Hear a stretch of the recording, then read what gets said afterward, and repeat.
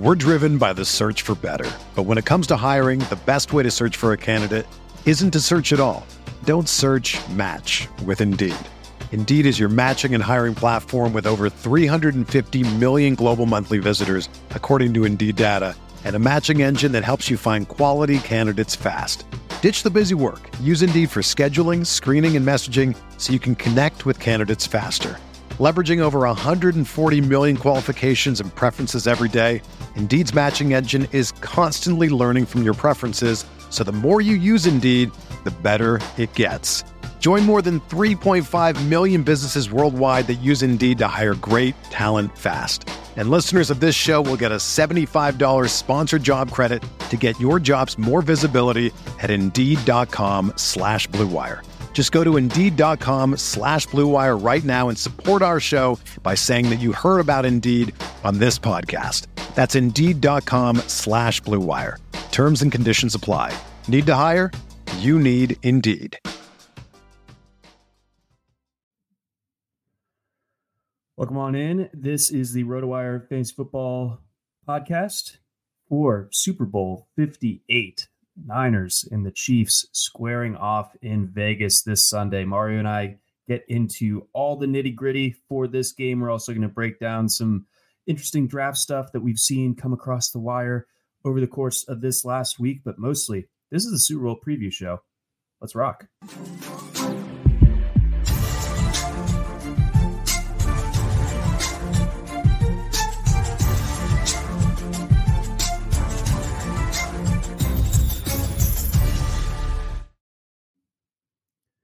Welcome on in. This is the RotoWire Fantasy Football Podcast. I'm your host, John McKechnie. That is Mario Puig. This is our Super Bowl preview podcast. There are many like it, but this one is ours. And therefore, keep listening. We got some odd, weird takes that you've come to expect from Mario and myself over the years and, of course, over the season. Mario, how you doing now that, we had the week off last week as far as football action to digest? Are you hungry? Are you ready for more this Sunday?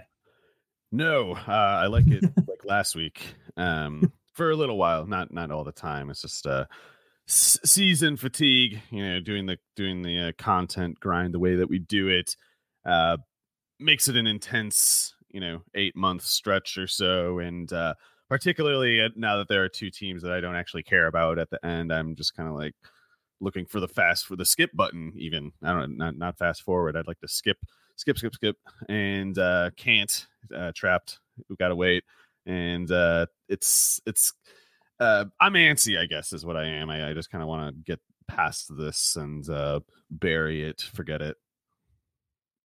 I'm excited. I think that this is all told the two best teams in the NFL this year. I know the Chiefs didn't necessarily show it the entire way, but once the postseason began, I think it's been pretty clear that, that it's not too dissimilar from like the height of the Patriots dynasty, where it's like, they could sleepwalk a little bit at times, garnering the questions like, oh, is the Patriots dynasty over? Not that people were saying that about the Chiefs necessarily, but people were starting to question if this was a down year for them, like the lack of pass catching weapons, obvious ones outside of the emergence of Rashee Rice, obviously Travis Kelce kind of having a down regular season compared to what we're used to. There are questions about them, but they've been certainly answered over the last month or so, and that they are obviously very formidable going into this game. What do you think of the spread being what it is, where it's settled in? I think that we're probably at the last of the line movement, but we're seeing it as Kansas City as 2-point underdogs in this one. They are garnering 63% of the money on the spread over at DraftKings. This line opened up as the Niners -1. That's where I got it personally. We can unpack that a little bit later. It has bounced around a little bit to 1.5 and then ultimately settled in at this Niners -2 number. Yeah, and the bigger bets are going on the 49ers. So that in the past has oftentimes been a pretty good predictor of who actually covers and wins. And yeah, I hope those guys who are putting the bigger bets, or I hope there's maybe it's all just a bubble driven by, Silicon Valley doinks who have a way too much like tech money, and maybe after inflating causing the bubble with like sports cards during the pandemic, maybe this is their new thing for these couple of weeks anyway. But short of that, there might be reason to think that, yeah, like people who have a history of winning on sports betting are primarily putting big bets on the 49ers. So as far as why they would do that, I don't know if there's clearly, I don't know of any, stat-based reason to assume that the 49ers are at a clear advantage here, but some collection of people have made that determination, and that they're putting down more money per bet. So that's concerning to me. I'm still going with the Chiefs, but if it were to go wrong for the Chiefs, I guess you might look at this 49ers setup similarly to like what the Tampa Bay team was, which is to say, the better defense of the two teams and a good enough and loaded enough skill position offense, loaded enough offensive line offense to where it didn't matter that the Chiefs had the better quarterback in the game. And then the Chiefs kind of got, bullied in that contest. Maybe the 49ers are the physical sort of, dominant defense to bring that same sort of challenge to the Chiefs. And I guess the way I would call this a different scenario than that is, I think the Chiefs defense is better this time by quite a bit, actually. Not better than the 49ers. I mean, better than the Chiefs defense of the Tampa Bay Super Bowl instance. Right. And I guess you would also say the 49ers defense is probably a little better than that Buccaneers defense, but that Buccaneers defense was really tough. It's easy to forget. It wasn't, this year's Tampa Bay defense. And the Chiefs defense was not, in my opinion, particularly close to the level it's at now. So if those people are betting on the 49ers under the reasoning that it's the, more or less a replay of the Buccaneers game, I think that would be where the main difference is for me. Is it's basically the Chiefs as a pass defense in particular are probably close to top 5 or something like that in the NFL this year. Yeah, it's great. A combination of great personnel and really good scheme. I think, that it's hard to really describe this or point to it so often, because oftentimes a great coordinator will ultimately, be a head coach, but before too long. But, Steve Spagnuolo has basically garnered this reputation of being a great big game defensive coordinator, from his time with the Giants, and then obviously now with the Chiefs over these last few years. I think I compare it a little bit to last year's Super Bowl, really, in the sense that when you really look at this game from, just a zoomed out point of view, you say one side, probably the better roster, better team, 1-53 or 1-22, however you want to count it. But the other team has Patrick Mahomes. That's pretty much where I landed on things. And that was the kind of prevailing narrative for the Eagles-Chiefs game last year. And I think that you could apply that similar logic this year to the Niners as to whether the Niners are actually better, are going to be a tougher matchup for the Chiefs than the Eagles were. But that was a crazy game. I mean, we saw an over-under in that game at 50. That there ended up being like 73 points scored in that one, something crazy like that. This one, the defenses are expected to be a little bit more on the side of having the advantage with the over-under being set at 47.5. But that's where I land on it a little bit more so. But I do like the Buccaneers season comparison. But yeah, basically it's really, really good team versus Patrick Mahomes and a really good team. And even though he was at the end of his career, obviously, Brady was still a quarterback who not only could throw it 40 plus times a game, but generally did. Like, that Buccaneers team was specifically built to throw the ball a lot. And it's not bad that the 49ers are built to run the ball. But as far as finding similarities in that Buccaneers game, another difference that I could point out is that whereas if Tom Brady needed to throw the ball 45 times, it's like, no problem, Buccaneers can play that game. If Purdy needs to throw it more than 30 times, he's into hazardous territory right there, in my opinion. I just think that as much as people look at like the touchdowns per pass and stuff like that, and they just sort of prorate it, and they're like, oh, if he threw it 40 times, he threw like 5 touchdowns a game. I'd pose the question like, well, why don't you think they do that every week then? And maybe that they don't do it every week indicates that, like, while yes, they're scoring touchdowns at a blistering rate, any failure to do it, i.e. any scenario where they would end up throwing more passes because they're not scoring as quickly, could also be one where they start turning it over, throwing incomplete passes that don't happen in the current structure. So Purdy's success is dependent on that structure, in my opinion, whereas Tom Brady was a player who didn't need any cover at all. So let's start there. Let's start with the Niners offense. We'll break it down this way. We'll look at what to expect when the Niners have the ball, what to expect when the Chiefs have the ball, and then get to our predictions from there. But leading things off, I mean, I think one of the big takeaways from the AFC Championship game was, the Ravens didn't test the Chiefs' run defense, which is if there is a weak point on that defensive unit, it's against the run. Do the Niners make that same mistake this week, or do you think McCaffrey is really heavily involved here? Right. The 49ers are a run-first offense, and the Ravens are generally thought of as the same, but I think it's pretty clear that the Monken scheme was not run-first.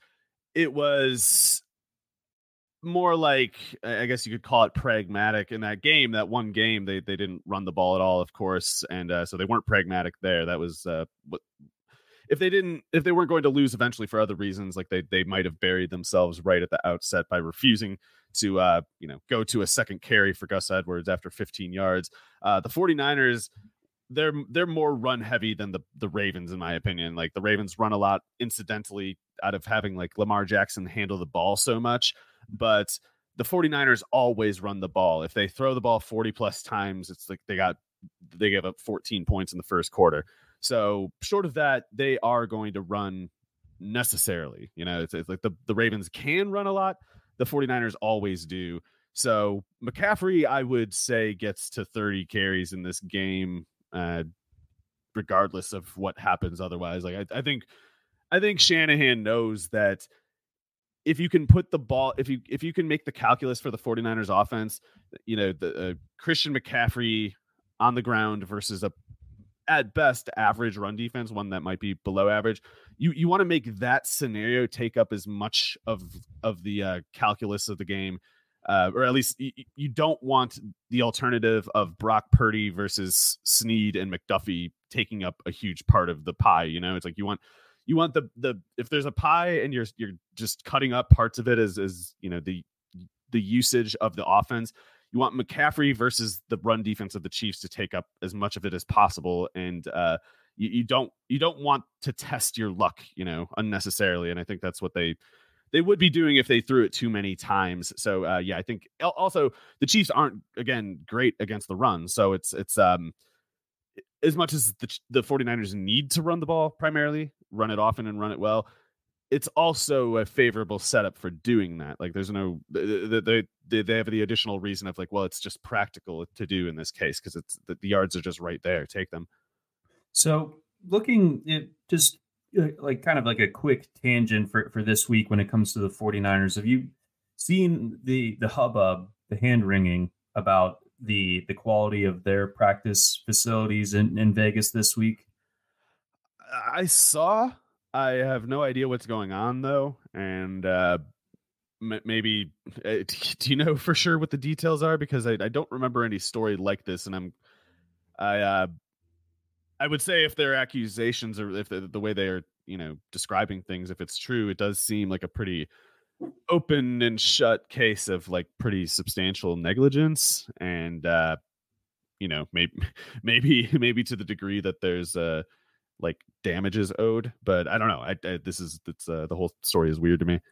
Yeah, like on the one hand, things should be in tip top condition for teams preparing for the Super Bowl, like full stop. Like I think that's completely reasonable. But you would think that UNLV could hold up that end of the bargain. On the other hand, the more callous side of me says UNLV practiced on that field and they made it all the way to the Mountain West Championship game. So But I don't know. Maybe no intended to the field after November or something like that. Maybe it's Could just be. been getting rained on and possums living in there, things like that. But to be serious, I didn't look at any of it. Was there was there basically a point where the 49ers have a legitimate point? I think like that there was even discussion about them like going back to Santa Clara to practice type of thing. Like Wow. the field was like really soft apparently, and Vegas being what it is, as dry as it is, I think anytime that it rains, it kind of messes things up. And I believe that was the case this week. I think there were some puddles on the field and stuff like that. So I mean, it in all seriousness, it sounds like kind of a JV setup for a team getting ready for the Super Bowl, but no one's really going to like lend any credence to that. Like once the game actually kicks off, I wouldn't think, but I don't know. People were freaking out about the field in Arizona, the actual game field last year too. So just more turf talk, I guess. Yeah. I don't know. I'll probably just try to not learn any more about this. Okay, fair enough. But let's get back to the Niners offense. So again, we're talking about distributing as much as they possibly can that makes sense to McCaffrey, and to me that I think is the optimal way for them to go. I kind of flippantly mentioned last week that I did like McCaffrey as the MVP, but you kind of smartly pointed out if the Niners are to win this game, narrative city, that it's going to be hard to not give it to Purdy, but I think McCaffrey might have a big enough game to where I think that's being a little generous, if I may be pedantic for a moment. Like I don't think it's hard to not give the award to Purdy. I think there's a lot of political pressure to do it, and I mischaracterized, but same idea. Oh no, you're putting it fairly. I just I think it takes mental gymnastics. It takes dishonesty, actually, to say Brock Purdy is more important to the 49ers offense than Christian McCaffrey is. But there is a reason the running backs don't matter narrative sticks and gets such a friendly reception from mainstream media, which is that it is fundamentally anti-worker, and there will always be pay. There will always be jobs paying in media to say like, these people have these people, this non-capital class has too much money and needs to give it to their betters above them, and that's what the running backs don't matter thing is about. And so yeah, you're gonna, that pressure is real though. There's gonna be like, well, you got to give it to the quarterback. The quarterback is what matters. Like no, it doesn't. The running back is the center. This is a running back based offense, objectively. It is, and for what it's worth, as far as Niners props are concerned, McCaffrey to score 2+ touchdowns, you can get that at +210 over at DraftKings. Definitely like that. There's an interesting one also at FanDuel, I believe it under the Super Bowl specials tab, where if McCaffrey scores both a rushing and a receiving touchdown, I think that pays out +750. So I'm very interested in that. Yeah, all those are pretty interesting to me. Another one that I saw, I can't remember if I want to say it was like +240 or +250, was McCaffrey scoring last touchdown from scrimmage. And I like that one. I think that one's viable for whatever way you see the game going, because it's like if the 49ers win, touchdown for McCaffrey being the last touchdown of the game, to put it out of reach, that would be one way that it happens. And even if it's the 49ers catching up to try to tie the game or do an onside kick, et cetera, McCaffrey scoring is the most likely outcome of any scenario where they score a touchdown, I think. And I think if it's the 49ers tying or getting within 3, it's like McCaffrey scoring in that situation is at least as likely as anybody else on the offense. Well said. And actually, you undersold how good those odds are. +350. Oh, okay.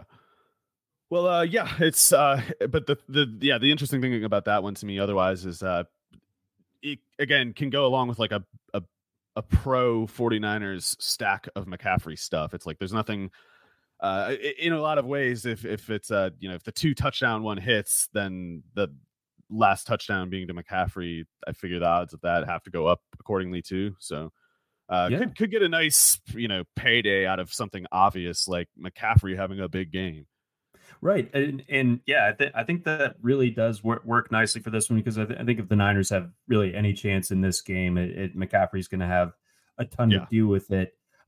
So given your expertise with corner personnel and matchups and where guys line up for their routes and everything, I do want to get into some proverbial tough matchups or softer matchups for this Niners group of pass catchers when it comes to attacking this Chiefs defense. Does this set up well for guys like George Kittle, or is it more like a downfield guy like Brandon Ayuk, or somewhere in the middle like a Deebo Samuel? I think there's something there for Kittle if they want to go there, but I wonder if they might instead want to get Deebo and Ayuk going, and Kittle. If that right tackle McKivitz needs some help, then Kittle might get more chip blocking kind of work on the right side. And sometimes when he does that, he still gets open for the yards after the catch opportunity. Sometimes that's a deliberate setup of the play where they just kind of fake that he's blocking, and they more so do a screen kind of thing to him. So those kinds of plays are always there for the 49ers if they want to run it. But if they want to set up like a play action look that's, getting Ayuk 15, 20 yards downfield, they might keep Kittle into block at least for a beat on that play. And maybe, it's particularly given that the 49ers don't by design throw more than 27, 28 times a game. That little slight wrinkle in the game plan can kind of pinch Kittle out of the numbers that day, even though the big play is always there for him. It's like, just, are they going for something else? And to what degree of success do they have going toward that other thing? So I think it would make a lot of sense for the 49ers to just run constantly with McCaffrey, even to the point that Mitchell and Mason get a couple carries. Because when you're really going run heavy like that, that's probably when you set up the play action to Kittle's benefit, where you're going like bigger formation, getting the bigger personnel on defense, and then you get Kittle off the play action. But yeah, I do worry if they're going play action to the receivers, it might be a play that kind of delays the release for Kittle. And obviously the design of the 49ers offense is pretty much impeccable. The sequencing that Shanahan calls the plays with makes the plays even more effective. And generally the look that Shanahan is going for will be there. So it's just rare that even Purdy gets to the third read, so if it's Deebo, Ayuk, it's tough for Kittle. So that's why I have no idea how to call which two, but I feel like two of the 49ers receivers, including Kittle in that, term, they are set up well, but there's always that third guy on, because they don't throw it 30 plus times. That third one is rarely there in the game flow, even though like they could obviously make the play matchup wise and ability wise. So don't know how to call it. But if I had to lean one way, I'd say more so the receivers, because Deebo seems to me like a way to further emphasize the run identity, further set the tone of the game. So I think they're going to go to him quite a bit in addition to running with McCaffrey. Like I expect McCaffrey to get like 25 carries, and I think Deebo could get like 5 or 8 or something like that in this game. So I think it's going to be a Deebo heavy game. But if Shanahan is trying to play like the high low tension, which I think he will, the high part is Ayuk. It's like Kittle can get there after the catch, but Ayuk is the one who stresses the defense vertically. So you make one play to open up another, and the McCaffrey Deebo underneath opening up Ayuk vertically is kind of, if I had to guess, I would see it going like that. Yeah, I'm always fascinated by the Niners' ability to just sort of like make it a player X game. It's like, oh, this is gonna be it's Deebo week. Oh, it's George Kittle week. Oh, it's Ayuk week, and you never can really like spot it perfectly but beforehand, but it seems like it's always at least one of those guys. And then beyond that, I mean, is there any other kind of lingering interest in any of these other pass catchers that you could see making a potential impact for the Niners? Well, I think Jauan Jennings is a good player. The problem with him is that the 49ers are an I formation based offense. They would rather have Juszczyk at fullback than Jennings at receiver in the slot, and that's the very specific trade-off. So if Ayuk and Debo are on the field and Juszczyk is on the field, Jennings almost categorically cannot be. Right. Juszczyk plays upwards of 30, sometimes 40 snaps. So it's tough for Jennings to obviously slot in, and the opportunity would be very narrow as a result, especially if he's playing as little as like 20 snaps, which is what the 49ers want. The 49ers don't want Jennings playing 30 plus, because if he is, it meant they had to stop running basically and start. Yeah, they're out of their base. That's specifically where they don't want to go. But what I could see Shanahan doing, I could see Shanahan trying to get. So Trent McDuffie's really good, but I could see Shanahan trying to do some weird thing where it's maybe they run a couple times with Debo and Ayuk is actually on the bench, not because he's benched, but they're just setting up a look, and it's like Debo and Jennings could be the receiver, Jennings could be in the slot. If Snead is following Debo, which I kind of expect to happen, then you could run from that look, be it both Debo Samuel or Christian McCaffrey, and then you could set up a play action kind of thing where I'm remembering, I think it was Alan Lazard made. I'm just remembering as a play this year, believe it or not, this year, Alan Lazard making a catch against Trent McDuffie. And it was kind of like, it was a play action kind of thing. And you could kind of see how a big receiver on McDuffie off of press coverage with the benefit of play action could actually be a really tough spot for McDuffie. And I don't know. I think there's a lot to be said for a game plan, a strategy of trying to make big plays that generally you don't have any business making against the best players on the defense, just to kind of rattle them. Like if McDuffie gives up like a 9-yard touchdown off of play action to Jauan Jennings, that's not something they see a whole lot, and it's if not that they're thinking this way, not that they would care, but I don't know, if you're on defense and you see McDuffie give up a touchdown, you have to be thinking like, maybe this isn't our day. This isn't the way it usually goes. And that was, I don't even know that was Jennings. That wasn't even Debo. So that's a good way to kind of to help, rattle the defense a little bit, at the very least, make them a little more, make their balance be a bit off, make their rhythm be a bit altered. I like it. A little psychological warfare. It's like, we're going to score with this guy that plays 20 snaps a game. See how you like that. So I think that's a pretty good encapsulation on what to expect there when the Niners have the ball. Before we get to the Chiefs side of the ledger, we got a message from our friends over at Circa. Get ready for the ultimate big game parties at Circa Resort and Casino. Super Sunday is in Las Vegas this year. Watch the big game poolside at Stadium Swim's Big Game Viewing Party. Massive screen, booming game sound, plus a view of the pyrotechnic and visual effects throughout the game. Snag the best seat in the sun with day beds, poolside boxes, cabanas, and more, or touchdown at the world's largest sports book, Circa Sports, for the Big Game Bash. 3 stories of football glory featuring a 78 million pixel screen. Book your seat with a variety of reservation options, including bottle service, open bars, stadium-style food, and more. May I suggest the sliders? They are delicious. Don't miss these legendary viewing experiences on February 11th. That's this Sunday, folks. The big game parties only at Circa Resort and Casino. Reserve today at circalasvegas.com. After doing that read about 20 times this year, I like to think that I got that one pretty close to right. And we also got a message from our friends over at FanDuel. Tackle millions in prizes all playoffs long in FanDuel fantasy contests. If you're new to fantasy, there's no better time to get in on the action, because right now new customers get a 100% deposit match up to $100.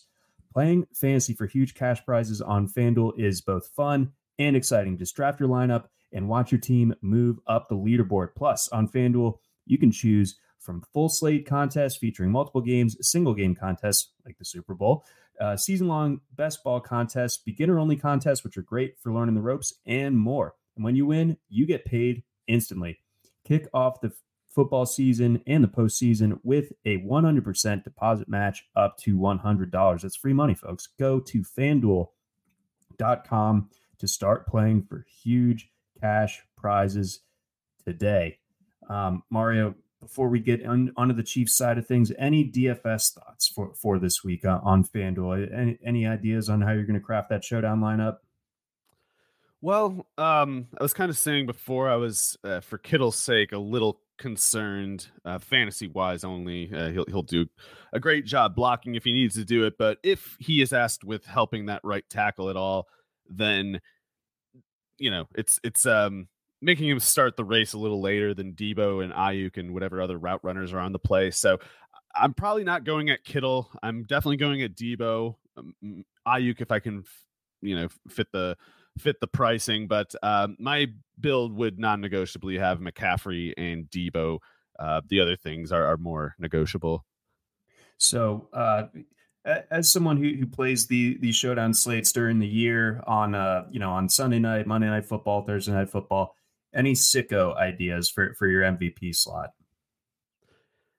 Probably not any sicko ideas for the MVP slot. I mean, sometimes at a non-MVP slot in your roster, you might have to get some minimum price guy who, literally plays 10 snaps or something a game, because if he gets you 5 points, then you save so much money on the other remaining picks that you get the big payout that way. But as far as likely MVPs, I would be leaning just pretty much McCaffrey and Debo. Of course, Kittle, Ayuk, Purdy, any number of Chiefs, I guess that they could all take that. But I just think that McCaffrey and Debo are so utterly necessary for the 49ers offense, and I think they function against the most vulnerable parts of the Chiefs defense that whatever way the game goes, McCaffrey and Debo will have good games, and I think they might have, if there's only two good games in the 49ers offense, I just feel really confidently it'll be them. And then on the Chiefs side, things are just, Kelsey's obvious, Rashee Rice is somewhat obvious, but I feel like you're more likely to get guys like MVS kind of diluting with one, 40-yard touchdown or something like that, diluting the price the point totals for the Chiefs guys, whereas I think as workhorses, McCaffrey and Debo again there's like no scenario where I can imagine them having their workloads harmed.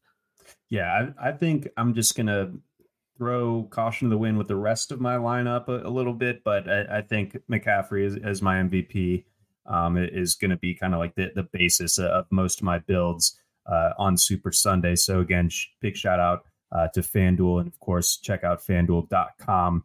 Get that deposit bonus match up to $100. We're driven by the search for better, but when it comes to hiring, the best way to search for a candidate isn't to search at all. Don't search, match with Indeed. Indeed is your matching and hiring platform with over 350 million global monthly visitors, according to Indeed data, and a matching engine that helps you find quality candidates fast. Ditch the busy work. Use Indeed for scheduling, screening, and messaging so you can connect with candidates faster. Leveraging over 140 million qualifications and preferences every day, Indeed's matching engine is constantly learning from your preferences, so the more you use Indeed, the better it gets. Join more than 3.5 million businesses worldwide that use Indeed to hire great talent fast. And listeners of this show will get a $75 sponsored job credit to get your jobs more visibility at Indeed.com/Blue Wire. Just go to Indeed.com/Blue Wire right now and support our show by saying that you heard about Indeed on this podcast. That's Indeed.com/Blue Wire. Terms and conditions apply. Need to hire? You need Indeed. When you need mealtime inspiration, it's worth shopping Kroger, where you'll find over 30,000 mouth-watering choices that excite your inner foodie. And no matter what tasty choice you make, you'll enjoy our everyday low prices, plus extra ways to save, like digital coupons worth over $600 each week. You can also save up to $1 off per gallon at the pump with fuel points. More savings and more inspiring flavors make shopping Kroger worth it every time. Kroger, fresh for everyone. Fuel restrictions apply. Everyone is talking about magnesium. It's all you hear about. But why? What do we know about magnesium? Well, magnesium is the number one mineral that 75% of Americans are deficient in. If you are a woman over 35, magnesium will help you rediscover balance, energy, and vitality. Magnesium supports more than 300 enzymatic reactions in your body, including those involved in hormonal balance. From functional medicine doctors to mental well-being and female hormone experts, we all know that magnesium is the one mineral to improve all aspects of well-being and health. But which one? Magnesium Breakthrough from Bioptimizers, the trusted choice recommended by leading experts with 7 best-absorbed forms of magnesium to ensure your body receives the support it needs for overall well-being. Go to bioptimizers.com/balance today and use code BALANCE10 for 10% off. Support your journey to wellness at bioptimizers.com/balance. Magnesium Breakthrough from Bioptimizers, your foundation to optimal health and vitality. All right, Mario, let's flip it over. Let's take a look at how this Chiefs offense is going to attack the Niners defense. So, leading things off, where does this Niners defense have its strengths, and how could that fluster Mahomes? Well, I think that the 49ers defense has mainly 3 distinct strengths. I'm calling the group some of the 4 down linemen one of those 3, though. So obviously that's Bosa, that's Hargrave. There's a few guys, Armstead. But I think of like that front 4 as totally solid, really excellent group, especially as far as one gap style defense, pass rushing, things like that. Fred Warner is the other one. I know Greenlaw is a totally good linebacker, but Fred Warner is a different category of like seam coverage ability, different player in general at linebacker. He's almost like a safety corner tweener at the same time. And again, the seam covering running backs and the flats, covering tight ends in general. Those are all things that he might be the best at in the NFL. So that would intersect with Travis Kelce probably quite a bit. And not to say that'll definitely happen. Sometimes they have Warner doing more like zone coverages rather than one-on-one things. But as far as a deterring strength against Kelce could go, as far as however many there might be, Warner is definitely like the first one on that list, if that list exists. So that's concerning for the Chiefs.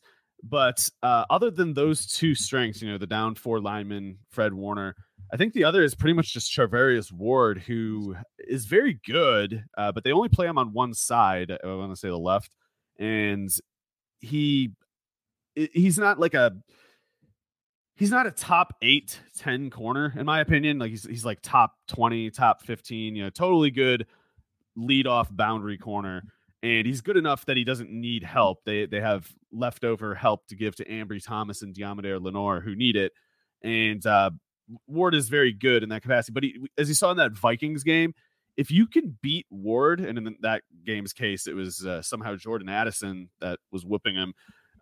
If you can overwhelm Ward, then you can make that whole pass defense start to get a little creaky, because like if they got to give Ward a little help, Ambry Thomas is a leak in the boat on the other side, so they tend to just not give Ward the help, and if he needs it, he just doesn't get it. But as far as this matchup goes, I don't know if the Chiefs have anyone who can really beat Ward. I guess Rashee Rice would be, the only candidate really, but I don't know, that seems like a pretty tough matchup. So if the Chiefs can't hurt Ward, then the task becomes like, can you hurt Lenoir or Thomas, who are getting help? Because Fred Warner doesn't need any help in the seam. If Ward's not getting any help on the left side, you as a defense only need to help about half of the field at this point. And if Travis Kelce isn't beating Warner, you can see how it would kind of get to be a jam, because I guess at that point you're talking like Rashee Rice versus double teams, or Marquez Valdes-Scantling versus double teams. And that's just not, that's not where you want to be if you're the Chiefs. So in that matchup sense, in the passing game, I feel like there are some tough, not just stalemates, but maybe kind of like dead ends for the Chiefs. So to me, the key to getting out of that all is actually Pacheco. And this is something at once you would look at the 49ers run defense this year and say like, they look pretty good. I'm not sure that's going to work, and fair enough. But I think in the second half of the year, we've seen that the 49ers run defense, while good overall and situationally, they can be very tough. Certainly they aren't well-rounded in specifically the sense that they're not really prepared to play like 2-gap style defense where they hold up against physical straight ahead running games. Like Fred Warner, Dre Greenlaw, they need cover. They need guys like Kinlaw and Hargrave to keep the linemen off of them so they can run freely.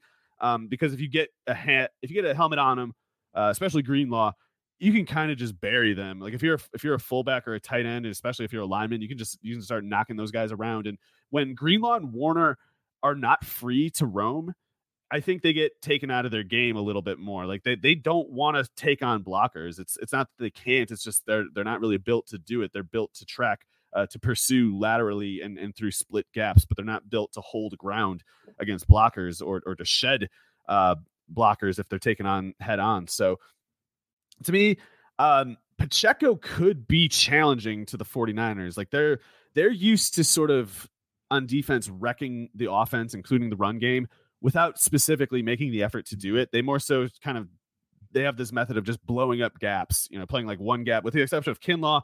They're all one gap guys. They rotate Kinlaw with that Penn State undrafted one, Givens. I can't remember for sure. You look at him, he's like 6'1", 275. All he does is just try to split gaps. And if what they're banking on is like him to split that gap and you to hand the ball off, run into the guy he's splitting the gap, runs into your running back. But what happens if you split the wrong gap, or if you fail to split the gap at all, that guy's just getting rocked. Givens is just getting rocked out of the play. He's getting ragdolled. And then you have Pacheco with maybe a lead blocker against a linebacker who's 225 pounds. Greenlaw, I guess Warner's closer to 240.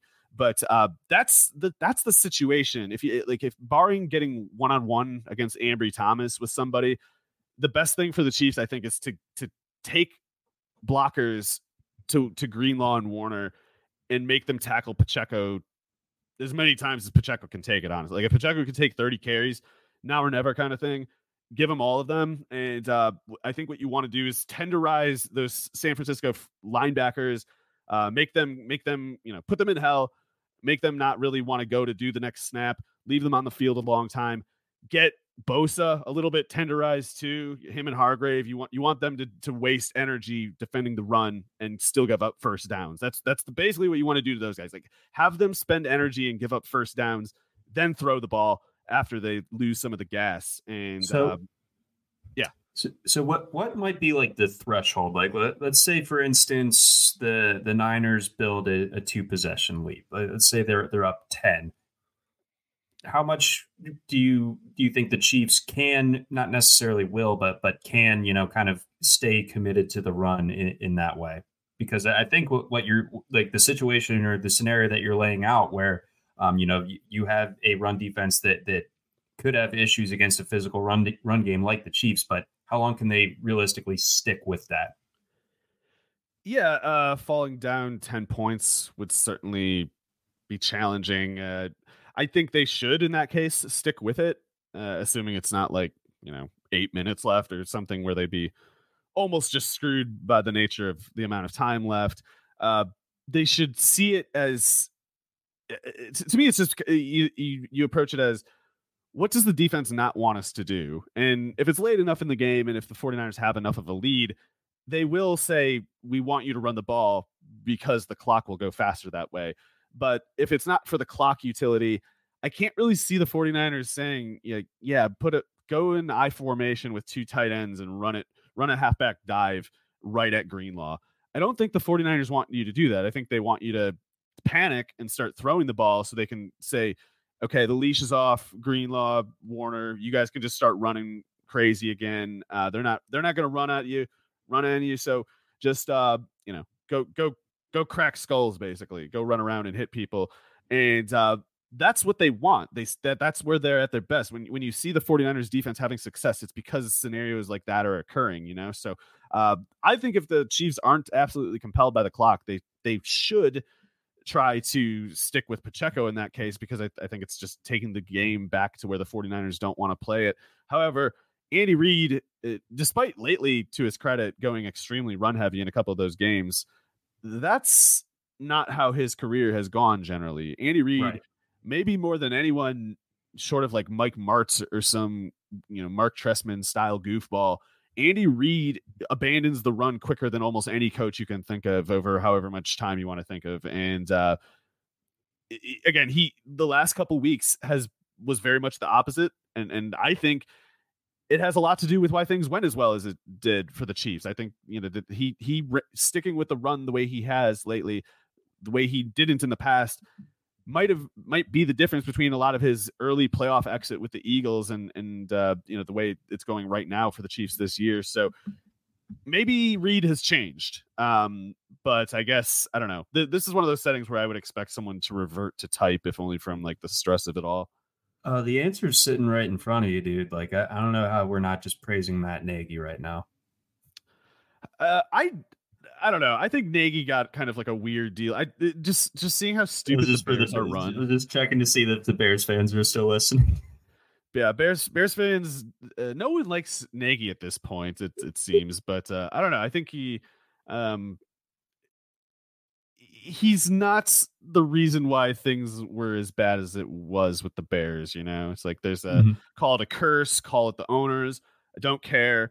The hateful force that keeps that team in prison hell is something that occurred that existed long before Nagy and rules Soldier Field even now. So yeah, but Nagy, I don't know. I would not be shocked if he's like a productive member of that staff. Although that's also, it's made a little easier to say that just seeing that Bieniemy is just kind of, some guy, some coach, not a big deal.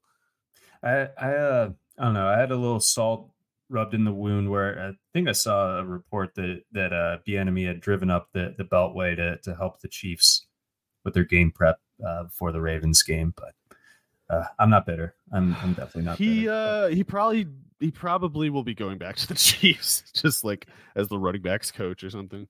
Yeah, no, I think so as well. But we've dug into one way in which the Chiefs could attack the Niners. That might be the most optimal just in terms of strategy, but you do have Patrick Mahomes. You're going to use him. So, but saying, or assuming cleanish pockets and everything, Mahomes operating as per usual, how do you see this going for him? Well, I guess as much as I described the passing game as a concerning matchup for the Chiefs offense, this 49ers defense did look pretty weak and passive against the Ravens at the very least. And I feel like there was some other game where they looked kind of just surprisingly flat in their coverage. They didn't look great against the Packers. Yeah, that must have been what I was thinking of. And I don't know. I feel like every time that the 49ers are struggling on defense, they're calling kind of passive, almost prevent style zones. They definitely were doing that against the Ravens. I don't know if it was like they were just hoping that keeping all the defense facing Lamar at all times would remove the rushing risk and therefore neutralize him as a passer at the same time. That clearly, if they were reasoning that way, that was wrong.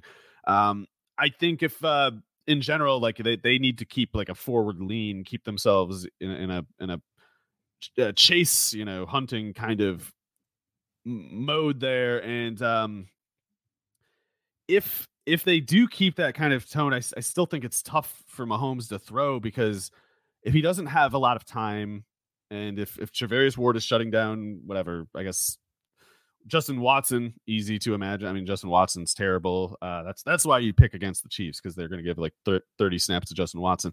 But if Justin Watson is wasting a rep against Ward, then Rice, Kelsey, MVS might all get jammed up, because Warner against Kelsey, Rice against some corner and some safety, and then Valdes-Scantling just being easily neutralized in general. It's like, where would the ball go? Pacheco, maybe, but Greenlaw's running free.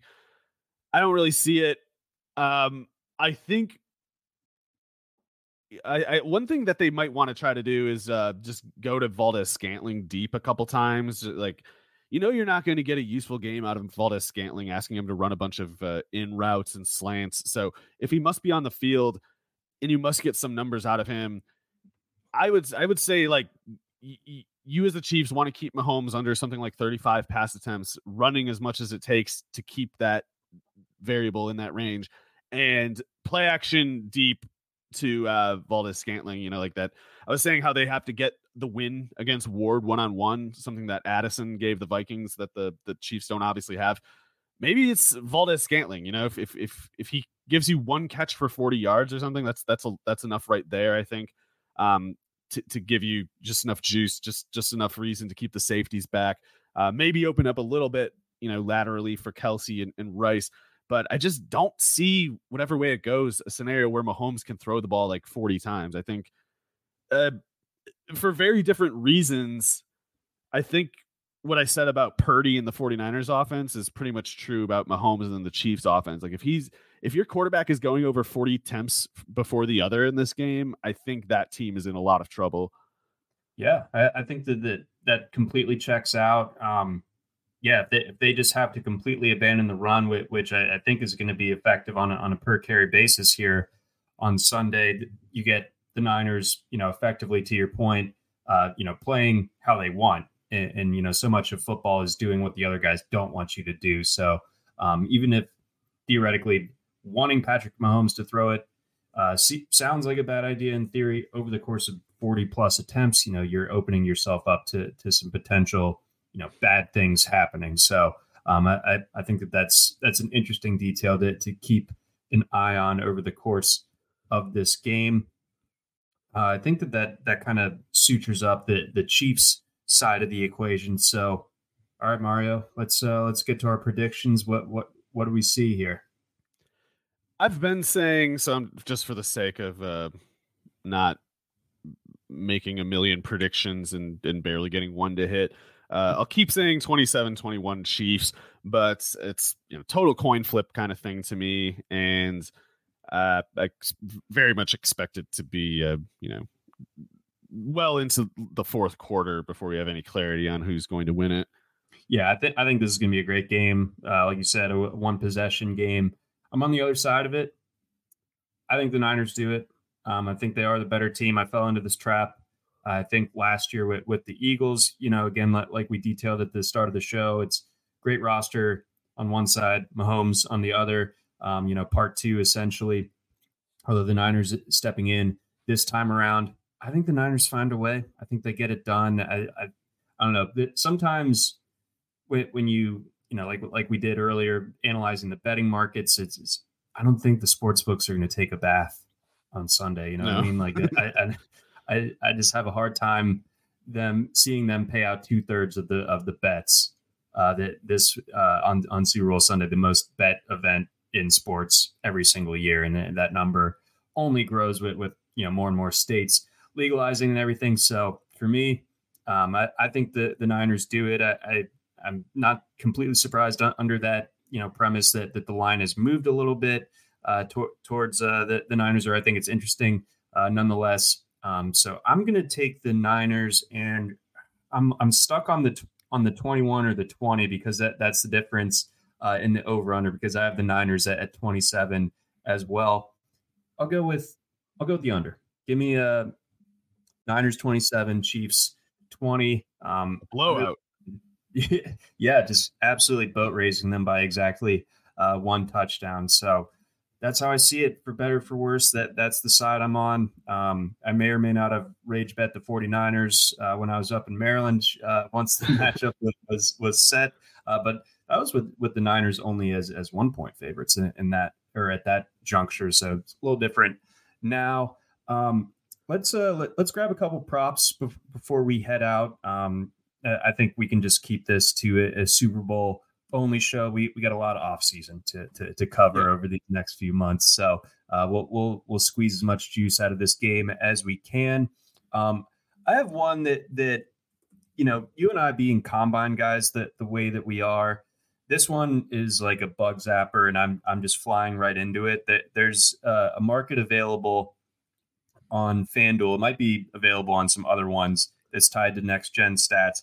Fastest offensive ball carrier, and this also applies to kicks and punt returns as well. They can rule on these? I would have figured there'd be like competing, our radar said this. Anyway, there might be, but the FanDuel is specifically stipulating that these are tied to whatever NFL Next Gen Stats has. Oh, right. Okay. So these are the two that I'm looking at, one from each side. Marquez Valdes-Scantling, fastest ball carrier, that pays out plus 1120.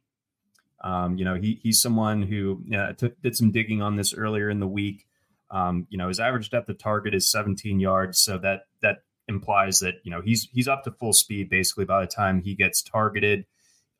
Assuming that it's not just like a catch and tackle immediately, he could really be moving by the time that the ball is in his hands. And therefore, I think that he's a reasonable bet. And I think among the Chiefs guys, he would be my obvious one. I don't think Mecole Hardman. I think Mecole Hardman might be just as fast, but they like Justin Watson a lot more. Exactly. Like I'm not sure that the opportunity is going to be there.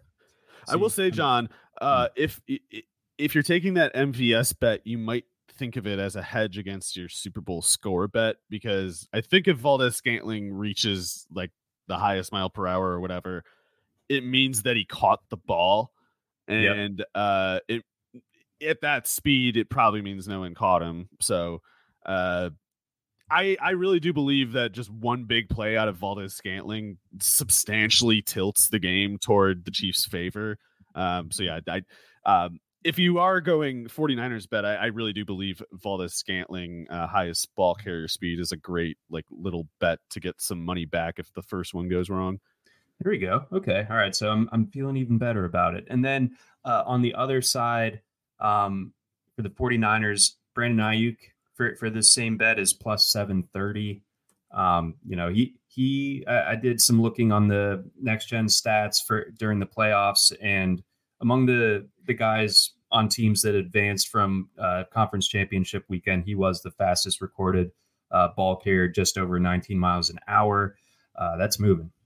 You can't do that in a school zone. So I feel like, yeah. So if I'm doing one on the Niners side of the ledger, which I intend to do, these are my two guys for this particular market. So it's MVS plus 1120 for fastest ball carrier, Brandon Ayuk on the other side plus 730. Yeah, and I would see that one as, stacking with the 49ers Super Bowl pick, because again, if Ayuk reaches that sort of threshold speed-wise, then he probably went quite a distance. And if Ayuk were not to win that award, that distinction for the 49ers, not that this would be a bad sign exactly, but I would think sooner mean it was like McCaffrey and Debo who were the fastest, i.e. they probably didn't have a 30-plus yard play. But I think the 49ers can win that way just fine, personally. But at the very least, if Ayuk does hit that play, they're looking really good. Yes. If it is Debo or McCaffrey, it's not like a non-starter for their chances in the game. But, that would suggest if either of those guys got up to top gear, they're probably going a very long way themselves. They are the two guys with the lowest odds, with both plus 590. I think beyond that, I detailed that I do like Christian McCaffrey to score 2 or more touchdowns. That's plus 250 over at FanDuel. One rush, one receiving touchdown for McCaffrey. That would pay out plus 750. Let's see. First team to record an interception, I would say Kansas City. That's basically just saying I expect Purdy to throw a pick and less so of Mahomes. And then one more that was a little bit interesting to me was Jauan Jennings to score. It's like a touchdown plus money line parlay. Jauan Jennings to score a touchdown, San Francisco to win. That's 10-1.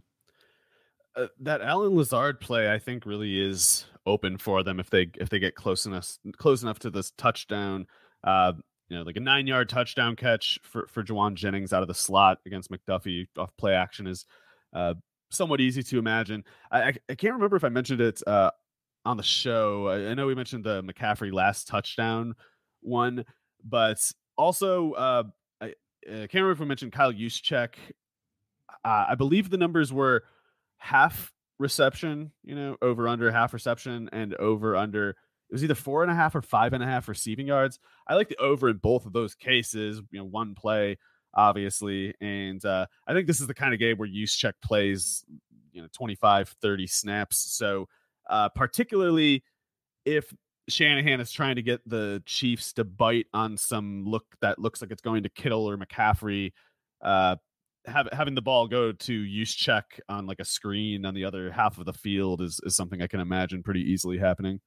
Yeah, I think that he's a bit of an X factor in this one. I could definitely, see him, and I think the great part about that bet and pairing them together is you just need one result. Like, you just need him to catch the ball where he normally catches the ball, and bada bing, bada boom, you are cashing. And I think also that there are some first drive props, and I do wonder with what's been going on with San Francisco and their practice facility stuff this week, if they start a little slow. So I might sprinkle a little bit on the Niners punting for their first drive result. Huh. Yeah, I have not the first clue of how to do bets like these. I feel like it gets so abstract in my head. I just end up, swinging at nothing. I don't know. I can't take a lean on that one. I in my head, in a world where everything goes bad and evil prevails always, I see the 49ers scoring on their first drive. So, like Brock Purdy's going to throw up. He'll fall down and his like pants will fall down, but he'll have enough time to pull them back up and look where his receivers are again, and he'll miss. It'll get tipped in the air, but George Kittle will catch it for an 80-yard touchdown, I think. And the sort of like Looney Tunes, like the front of his tuxedo will like fly up over the front of his face. So Purdy's tuxedo will fly up over his face. He won't get it back tucked in until the play is over, and he'll still throw a touchdown that's like 75 yards after the catch, after the tip.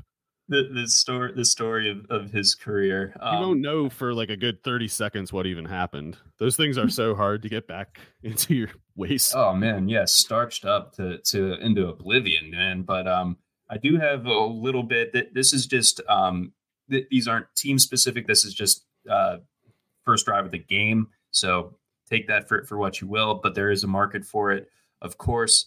Over the last, let's say 8 Super Bowls, the first drive result starting from last year and working our way backwards: touchdown for the Eagles, punt, interception, field goal, punt, field goal, punt. So punt, the prevailing one. It's tough, it seems like, to did the score team right out was the one that scored on their first drive, did they win the game?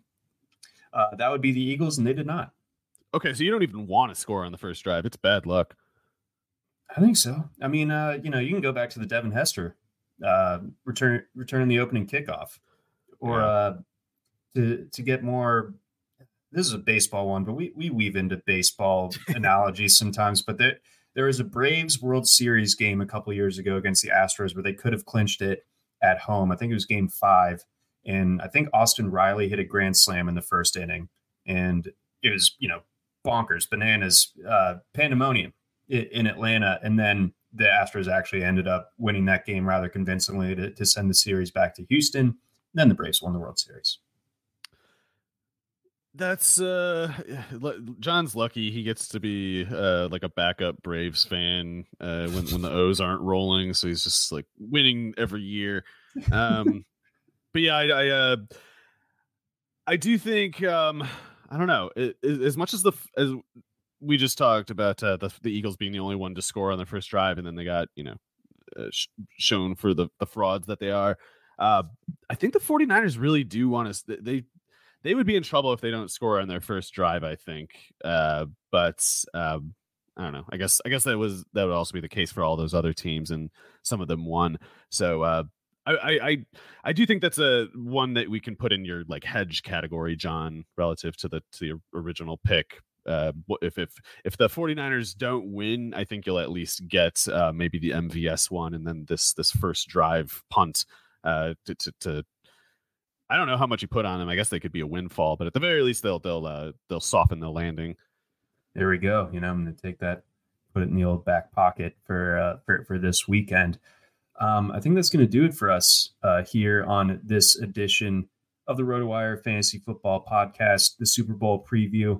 Look at that. Nice, clean hour, breaking down exactly just one game. But boy, that means that we really dug in. That's our shortest episode by 5 minutes. Yeah. So I honestly don't even know what to do with the rest of my day, with my afternoon. I guess I could, start getting warmed up for bowling league later on tonight, but that's about always it. Warm up. Yeah. Always got to get that shoulder loose. But that's going to do it for us. For Mario Puig, I'm John McKechnie. Big thanks to our sponsors over at Blue Wire, over at Circa, and of course over at FanDuel. Everybody, enjoy your Super Sunday. And if you want to get some more of our content, get behind the paywall, get ahead of the game for baseball season, check out our free trial, rotowire.com/try. Enjoy the game, everybody.